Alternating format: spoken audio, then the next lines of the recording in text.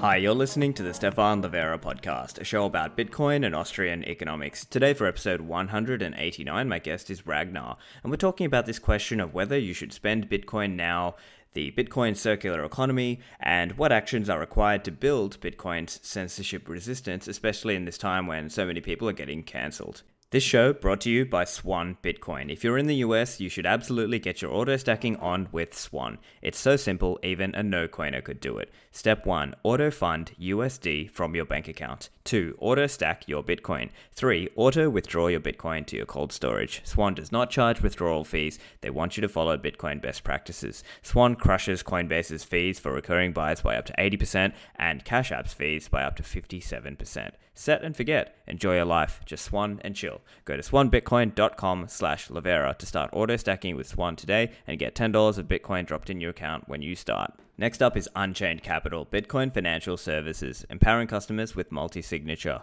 If you need a way to upgrade your security from single signature to multi-signature, check out Unchained Vaults. They've got a 2 of 3 setup, so you have 2 hardware wallets, and Unchained would hold the third key in that scenario. If you have any questions, the Unchained website offers some consults as well. If you need a hand to get set up, go to the website there for assistance on that. And Unchained also offer loans, so you can put up Bitcoin and get US dollar without selling your Bitcoin.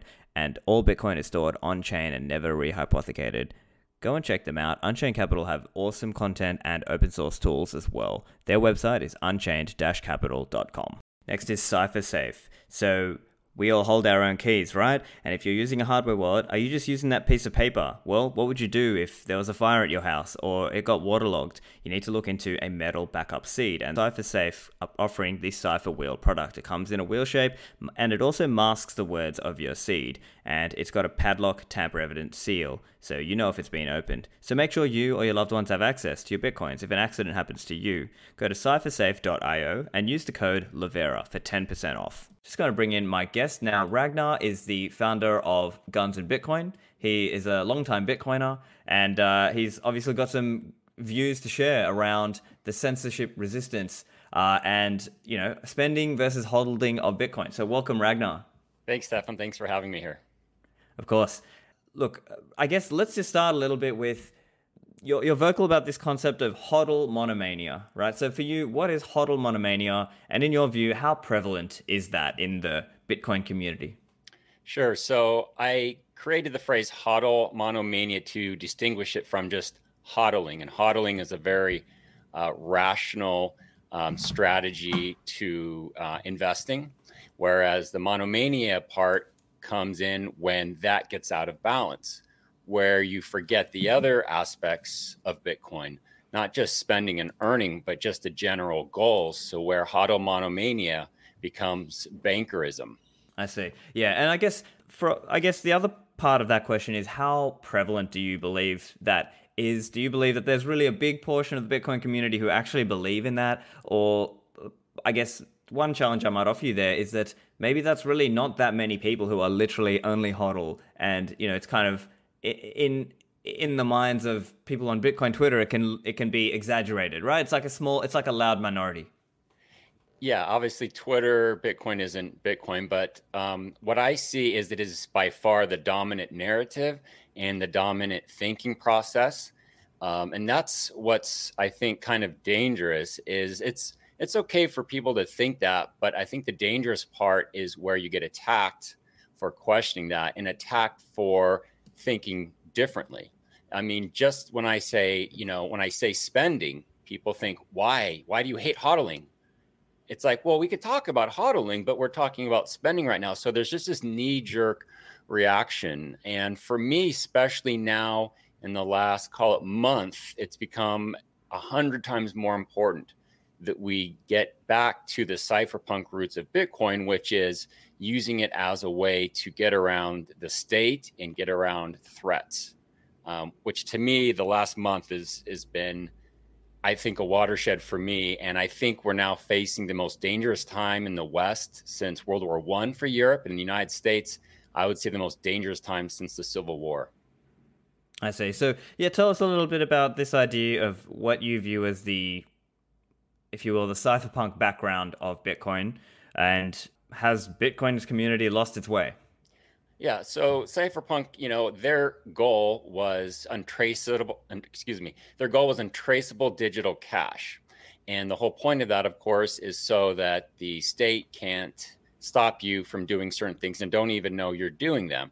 And why is that important? It's because commerce moves the world, money moves the world, circulating money moves the world.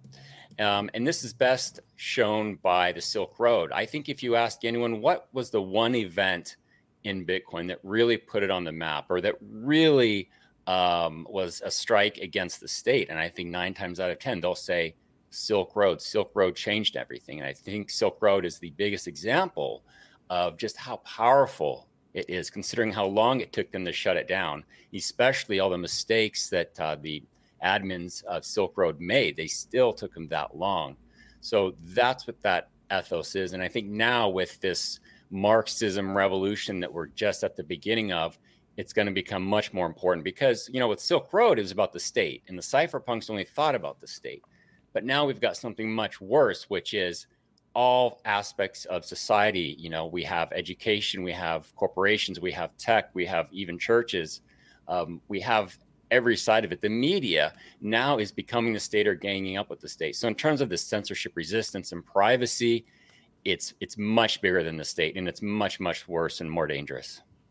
Right. And so, look, I can agree with many parts of what you're saying. I think there are parts where I might disagree, right? So I think obviously we should focus on teach people, encouraging people to learn how to use Bitcoin privately. We can encourage them to use it in these censor-resistant ways. But I think the part where I might disagree, and perhaps I'm in the VJ Boyapati camp on this issue, is that coming back to the definition of cash and what the cypherpunks were talking about, it could also be that they meant it closer to bearer asset than, let's say, day-to-day transactional commerce. And so I think this is where some of the, again, not to rehash the whole 2017 Bcasher debates and so on, but I think that's where some of the tension comes up between the supposed hodling camp and the supposed, you should also spend camp, because I think it comes to, is it realistic? For 2 reasons. One is around how much transaction on-chain can everyone do, right? It won't be, how feasible will that be? And then the other part is just economically, is it really about people building up enough of a savings pool that there's enough other people who also want Bitcoin? What would you say to that? Yeah, I mean, those are some interesting points. And with semantics like cash, right? I mean, you could give 5 different definitions of cash and they're all correct. So is it a bearer instrument? Is it a savings? Is it gold? Is it transactions? But I think we get in the swamp of semantics with that. And same with savings versus investing. To me, I think of what is wartime Bitcoin. I think we've been in peacetime Bitcoin since its inception, but now we're in wartime Bitcoin. And by that, I mean cancel culture. I mean, we're having people's lives ruined because people can cancel people's PayPal and their Kickstarter and get them off of credit cards. Like Andrew Torba, he can't even have a Visa for the rest of his life, him and his wife, him personally. He hasn't even committed any crimes. So to me, there is warfare now, and they're using money as the machine of destruction. So instead of thinking about, philosophy and what were the words of the meaning, it's like, well, what's our situation? What's our threat? And whatever we need to do to counter that threat, I'm all for it. Whatever we want to call it, bearer instruments, investment, hodling. To me, that's the approach to take, is say, okay, what is the issue and how do we practically defend ourselves from that? And that's more my focus rather than make it semantics, which I can get caught up in quite easily, I guess. Yeah. An interesting point, actually, in the chat. NVK's chatting, he's saying none of that is new. So what would you say to that? So this idea that, well, there's been constant encroachment by the state. I mean, they shut down Liberty Reserve. It was e-gold. PayPal famously arguably became more captured by government regulation. I guess, what would you say to that? That's nothing new. Well, it's nothing new in the sense that the state has always been an issue, but that again was peacetime Bitcoin. We're in wartime Bitcoin, which means now we have cancel culture. Again, going back to this, it's Marxism. We're on the beginning of a Marxist revolution in the West. And this is meaning people's lives are ending with the financial weapons. And so it's actually new in the sense that the private sector has never had the power of the state. Previously, it was just the state, but now it's the private sector and the state working together. And we're just at the very beginning of this. Whereas before, as long as you kind of kept out of the state's hair, you kind of obeyed the laws and paid your taxes, they generally left you alone. But now if you say all lives matter, you get fired from your job. You can't find another one. And even when you get fired, you think, okay, I'll just work for myself. And people will say, well, Bitcoin fixes this, right? So you'll see someone not be able to use PayPal. And the immediate response is, well, Bitcoin fixes this. But it's not true, mostly because people aren't using Bitcoin. And I know this from personal experience because I'm involved in the 3D gun printing community. And those guys often try to do, raise some money, crowdfunding to, finance themselves. And immediately, well, they have to use Bitcoin. So we already know that. That's an example of needing it. But the problem is, even though Bitcoin can do that, it doesn't quite do it because no one is using Bitcoin.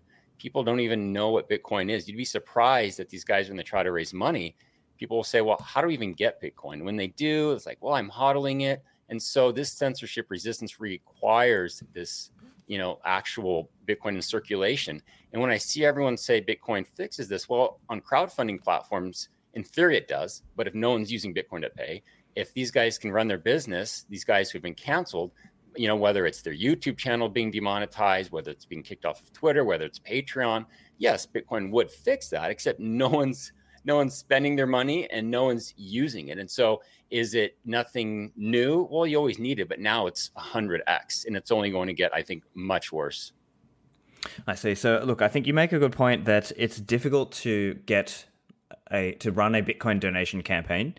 And I think there's a few things there. So I think, first of all, I think it's this question of, is merely holding using Bitcoin, or in your view, is it that you actually have to spend, right? And so I think that also comes to what's your view of Bitcoin and what is it the right tool? Is it the right tool for the job? Because in some people's minds, it may well be that they use it as their savings technology. They're not necessarily looking to spend it, and that would be why they don't donate. But I think historically, it would also be fair to say when there's been bull runs, then people have been a bit more willing and a bit more free with the cash, right? Mm-hmm. So I guess my question to you would be: do you believe that you must spend to be using Bitcoin, or can holding be is only holding a use of Bitcoin? Yeah, hodling is absolutely a use of Bitcoin, and it is one of the best. I mean, hodling is powerful in the sense that it can give you financial sovereignty, and it can give you FU money, right? I mean, if you have enough, it doesn't matter what the mob says. It would take a lot for them to be able to deplatform you and cancel you because they can't. You have enough money. So in one sense, hodling is a tool of cypherpunks, because you can't be canceled. It's FU money. So hodling is absolutely a use of Bitcoin. And is there a right way to use Bitcoin? I don't think we can say that. I mean, Bitcoin is just software and it's a tool. But at the same time, I don't think we can be nihilistic about it, where we can't say nothing matters, right? Like there's no effects of how we use Bitcoin and what we advocate for. So people often confuse me for advocating a certain use of Bitcoin or emphasizing it as saying, this is the only valid use case for Bitcoin. And it's not. And the reason why I have to do this is I feel like we've gone so far to the hodling side, to a monomania, that it's just gone too far. And so the fact that I even have to kind of talk about the other side, I think demonstrates it itself. And then I think you were talking about hodling, like can it really help, either defund the state, or how effective is hodling for these things? Right, and so I think that's a good question as well, because I've seen you discuss this on online as well, around things like capital gains tax, and obviously we know there are risks around KYC. Absolutely, there are some risks there. Do you believe that? I guess I see a potential tension there, that some people believe that merely holding in some way helps defund the state longer term. I would believe that view, but I think you might disagree with that view. Is that right? Or what's your position there? What's your thinking there? Well, I think I would ask the question, how much hodling would do that? Like a dollar amount? And if so, for how long? And exactly how does that defund the state? And I've never received an answer for that. I think when you make a claim, you've got to give numbers, or something to give it credulence. And if we look at the market cap of Bitcoin, let's just say today, let's say everyone hodls, no one spends, and let's even say that no one even pays their taxes on it. Well, the market cap of Bitcoin is about the net worth of Jeff Bezos. So that's not even a drop in the bucket for like a US federal budget, which is in the trillions of dollars. So even if we all hodled, like every person who owns Bitcoin, not just like the hardcore hodlers, but every single person, everyone who has $1 of Bitcoin, that's just not even, the dollars aren't even there. They're not a drop in the bucket of a federal budget. And that's the best case scenario. More realistic is you might have 10% of people hodling and not, paying taxes.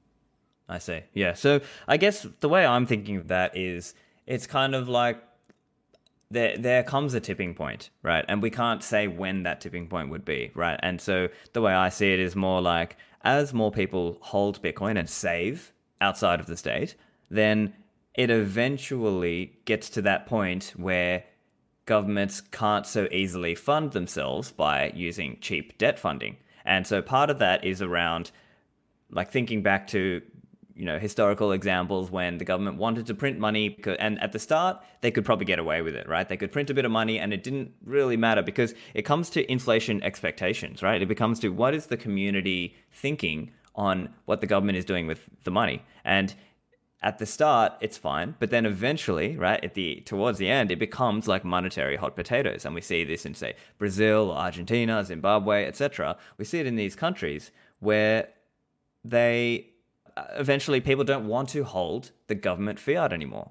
And I think that is kind of the tipping point of when it would become in that direction of defunding the state. And that's why I can't give you like a number. I can't say, the Bitcoin price needs to be $1 million, right? I can't give a price. I think it's a mental thing in people's minds. It's their inflation expectation. So what do you believe on that? Well, I think it's an extraordinary claim to say hodling Bitcoin is going to defund the state. And because it's so extraordinary, I would want a stronger argument. Like, is it 1% of people holding Bitcoin? What price of Bitcoin? Like, does it have to be 1 million or is 100,000 close enough? Like, just some ballpark. But let's just say that is true, that hodling Bitcoin could defund the state, for whatever reason, just kind of granting that. I think if that were to ever get close, the government would effectively shut down or clamp down on Bitcoin enough to where it could never happen. Like, let's say we start to approach that in the United States. The U.S. would immediately close all of the exchanges. They require you to turn over all your Bitcoin, just like they did with gold. That's exactly what they would do. So if Bitcoin ever got that close, it would be closed down effectively before that could ever even happen. It would be like a push of the button. Right. And I think, so this comes back into the typical arguments that, Bitcoiners have with other, people about the likelihood of the government being able to shut down Bitcoin and also the incentive, right? Because again, it comes to individual people inside the government may in some sense get captured by Bitcoin, right? And, you mentioned the Silk Road case, even is it Karl Marx the Force or something, that guy. Yeah, one of the guys actually went and, once he got in, became an investigator in the case and went and got Bitcoin for himself, right? So I think that's a similar case where we're going to see that happen across all spheres of society, whether that's in the government or in the private sector or wherever. I think a lot of people will see the bull case for Bitcoin and want some for themselves. And, I think that also, it also brings up this idea as well of competition jurisdictionally, right? Like going elsewhere. I think not everyone can do it, but I think that is a viable option. Another option is just this kind of, maybe it's not a perfect example, but the Uber strategy, right? When Uber came out, technically, they were illegal in many cities that they were operating in, but they got enough customers on board, they had enough Uber drivers on board who wanted the work, and it just became politically infeasible to stop Uber in many countries around the world. Would you believe a similar strategy could be employed with Bitcoin? I don't think so, because it's money.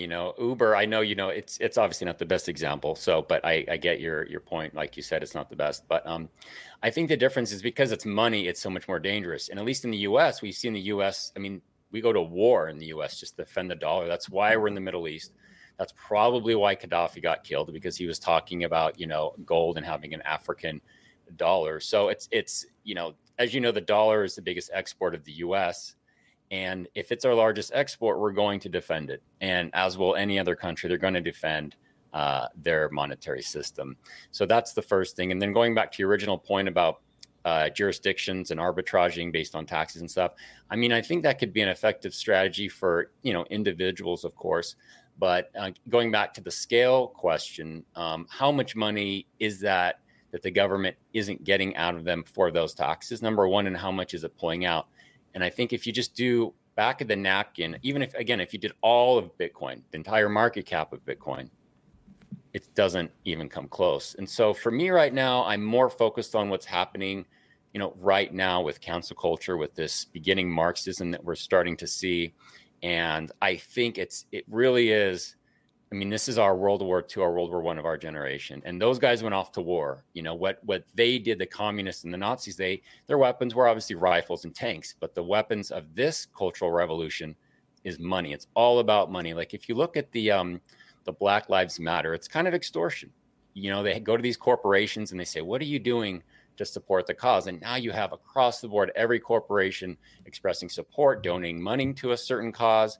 And even if you don't say anything, then you're also in trouble. So it's all about money. This Marxist revolution is really about money. And so money is going to be their weapon. And like Bitcoin is the best bet for that, not for defunding it, because you can't defund corporations, right? Maybe the state, the taxes, people will say, but you can't defund the corporations. And so you have to focus on the privacy, the transactions, that nature. Yeah. And I think so, again, it's a similar thing where I agree with some of what you're saying and I disagree with some of it. And I broadly agree with you, right? I think we're coming from a similar perspective, right? We're both libertarians. We want to encourage people to use some of these privacy techniques where they can. We want to encourage people to take their sovereignty into their own hands. I think the difference, I guess, for me is more just like we sort of see it like the way Bitcoin evolves might be a little bit different, right? I might see it more, a little bit more, like I'm not 100% hodl, right? I think, yeah, occasionally you want to, I think also you can sort of have one foot in both camps, right? Like if you were to have a KYC stash that you're hodling, and then you've got like a non-KYC stash that you want to partake in the gray economy and so on. That, I think you can do that. But I think the broader question is more just about building up enough of a savings pool, right? Enough people in the Bitcoin world that it makes sense for you to have all these different trading partners. Because right now, it's just difficult to do that. And I'm not saying it's impossible, right? Obviously, in small scale, you can trade back and forward with people. But I think the broader point I would make is more just that we need to build an overall network of Bitcoin holders. And that's helping this transition over into a Bitcoin world. What's your view there? Well, if by that you mean a network of people who can trade Bitcoin with each other rather than through a third party, that's 100% accurate. I mean, if we can do that, that does go a long way, because obviously these third parties is the Achilles heel of Bitcoin. The third party services and exchanges, that's where the state puts its thumb. That's where they can seize the Bitcoin. That's how they influence Bitcoin, taxation and KYC AML. So that is a good thing. And I think a lot of that also comes down to supporting Bitcoiners, and how you build those relationships is at a small level. Like you said, we can kind of do it at a small level now, but we build from it. Like I know some guys, some just for a short time, some for a very long time, that if I want to buy some Bitcoin sometimes or sell occasionally, I can go to them. So that's a good way to build a network. And I think going to your point about kind of this network, we can also build it not by hodling but also by, earning it, spending it. And I think this is another misunderstanding that people have when we talk about the economy, the Bitcoin economy, where they think we're talking about at the level of a nation state, right? The US dollar, or even like a small one like Switzerland or Barbados is going to switch over to Bitcoin. No, that's not what it means. What it means is a very tiny scale. It can be like 100 people. 100 people that, I'm buying your t-shirts and you're paying me for your web development. And then when we go to a Bitcoin meetup, I'm paying, for the meals and stuff. I think that's the scale we need to build at. Is let's just start from there. Let's just start at $50 worth of Bitcoin. Let's start at spending $50 worth of Bitcoin with Bitcoiners. And then that's really the community, because really, it just takes an actual small number. I think you kind of alluded to that before. It just takes a small number to kind of turn the tide. And if we can get that, then we can build both through like pools, I think you said, and just through commerce. Right, right. Yeah, I think it makes sense in in certain scenarios, absolutely. Like it's a Bitcoin conference or in a small town. Like you probably, I don't know if you've seen Marty Bent recently interviewed this guy. I forgot his name. I think his name is Mike. He's doing this thing called Bitcoin Beach down in El Salvador, right? And Yeah.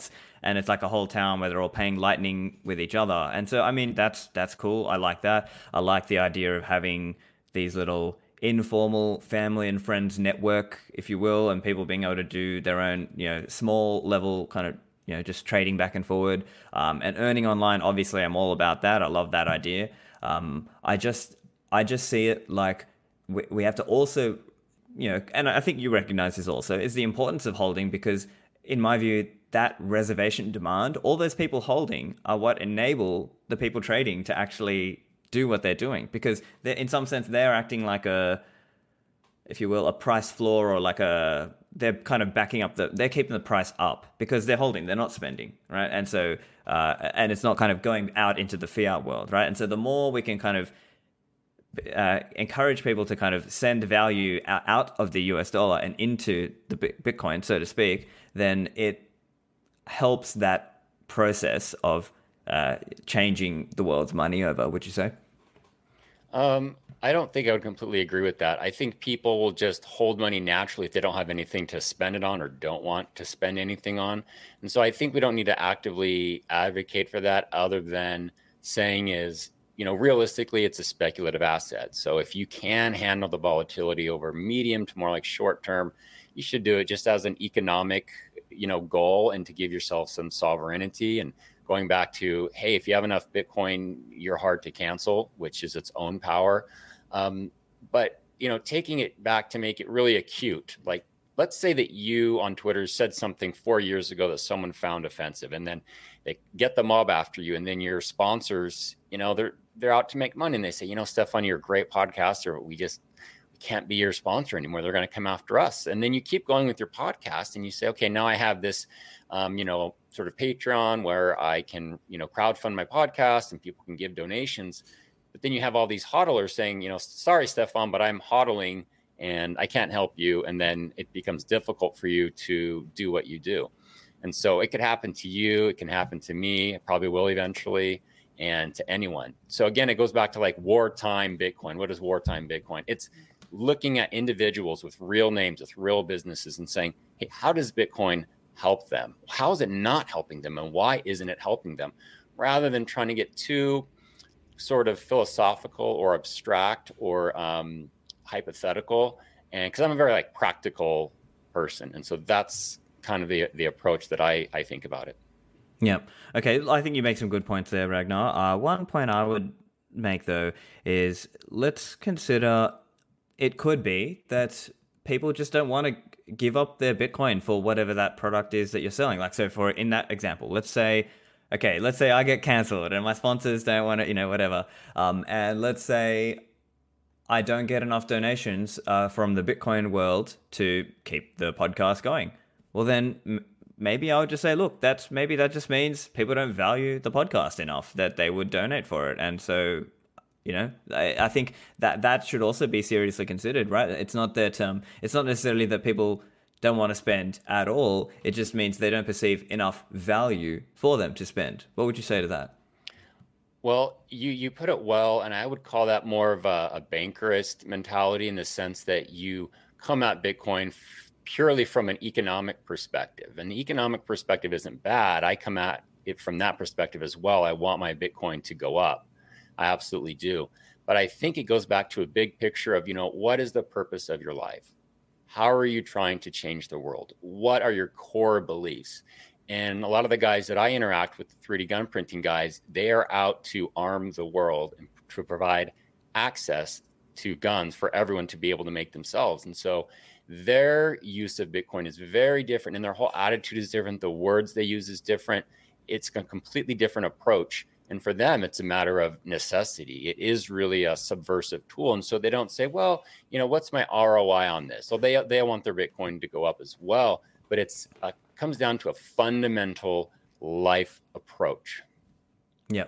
Yeah. So I think ultimately it comes down to what do you value most? And obviously people value different things. And I think I absolutely want to see, because I think Bitcoin is a very important tool in terms of us, our liberties, right? It's not the only tool. Obviously, I think 3D gun printing is a great is a big thing as well, and I think people should try to support that where they can. And I guess I'm just making the point the more kind of narrow, stepped back point of sometimes people just don't want to spend their Bitcoin because they don't see the value in it. And I think in that case, it's not about Bitcoin spending, because maybe they wouldn't spend US dollars either, right? So it's just about what do they see value in, what are they willing to spend into. And but I take the point that we want to encourage some of these other technologies. We want things like mesh networking, and we want 3D guns, and we want defense, drone defense, whatever. We want these technologies because they enable this asymmetric defensive technology against people who are trying to take your stuff or take your money, right? Mm-hmm. Yeah, and so I think it's good to have that balanced approach.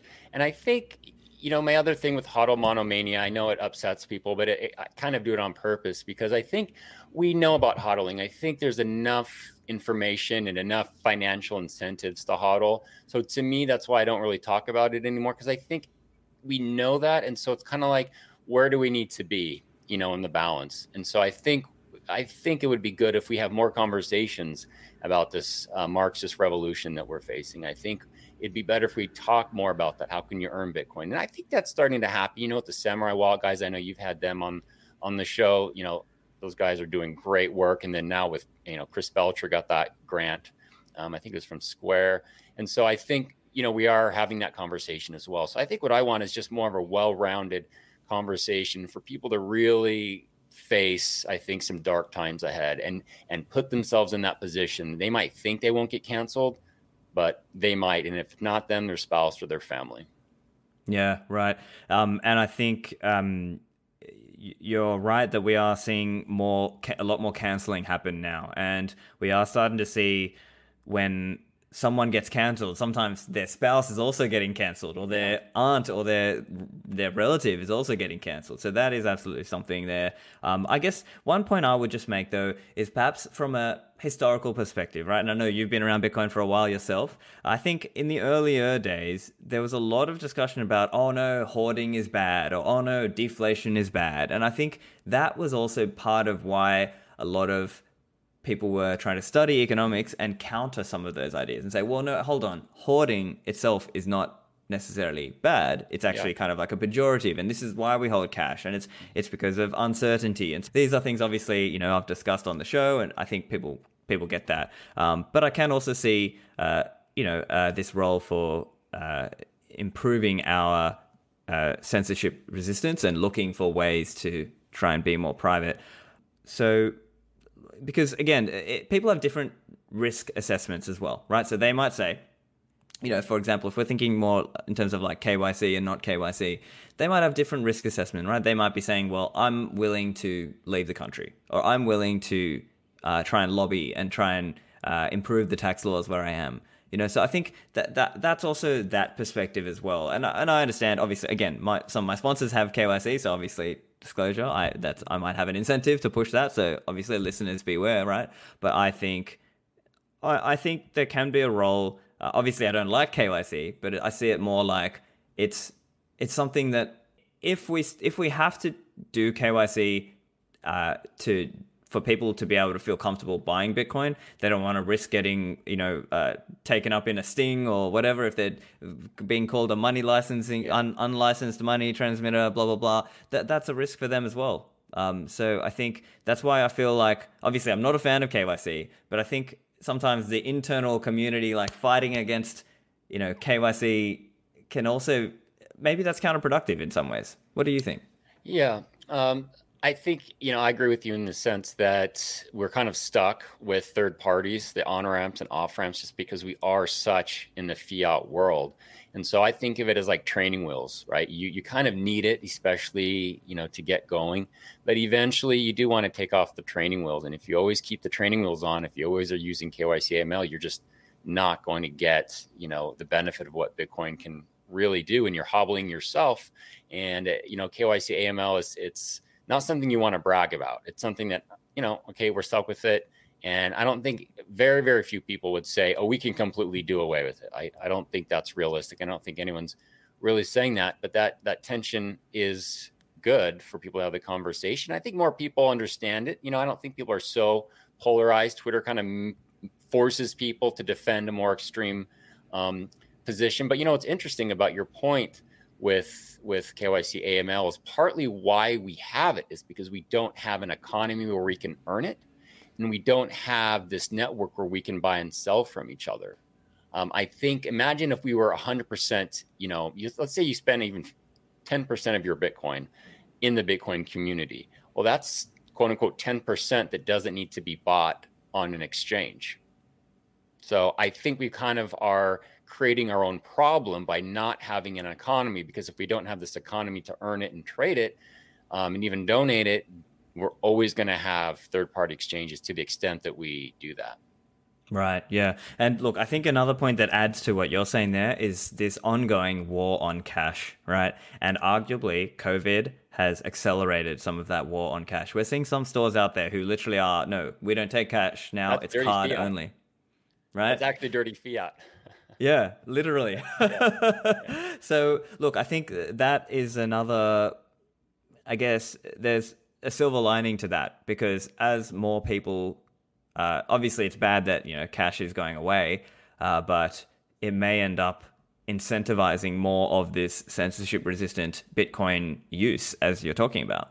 Yeah, Alex Gladstein posted this video. I'm sure you saw it, where he said it's like a 2-minute video on why Bitcoin is, for human rights, something like that. Is excellent video. And he puts it that way. Like you said, we have this war on cash, and we're going to have a cashless society. If you don't even have cash that you could use, wow, they really got us. If they can just put the finger, on the computer and stop us. And it will be an incentive, and it's kind of sad that it has to be by necessity. And I think we should kind of try to get ahead of that, because we know it's coming. And let's just try to do like 5%, 10% of your Bitcoin, spend it. Try to start a side gig earning Bitcoin if you don't. And there's, I think, more people now doing that, especially BTC Pay Server has accelerated that. I mean, it's such an incredible tool. I can't speak enough about BTC Pay Server. So I think if we just say, okay, let's shift the conversation a little bit. Why don't we just try to do 5% or 10% of our transactions? Let's try to earn it, spend it, or let's try to mix those, right? Let's try to mix 10% of our coins. So between the mixing and the earning and the spending, if we just do that, I think we'll really move the needle. And taking it back to what you said earlier about, this turning point, I think it just takes some percentage, and then that kind of flips some things. Yeah, right. And I think I can agree with that. I'm a big fan of BTC Pay Server, and I absolutely want to encourage people to earn Bitcoin where they can. So look, Ragnar, I've really enjoyed chatting with you. Where can, if you've got any last kind of closing thoughts for the listeners, and where can people find you online? Well, thanks for having me. I really appreciate that you can talk with a wide variety of people and hear both sides. You stay really rational and calm, and I appreciate that. I'm not the best at that. So for contacting me, just Guns and Bitcoin. I'm also on Keybase at Ragnarly. Keybase is my preferred method of communication. Fantastic. Well, thank you for joining me, Ragnar. And listeners, you can find me online at stefanlivera.com. Make sure you share this show with people if you enjoyed the discussion. And thanks, guys. We'll see you guys in the Citadels.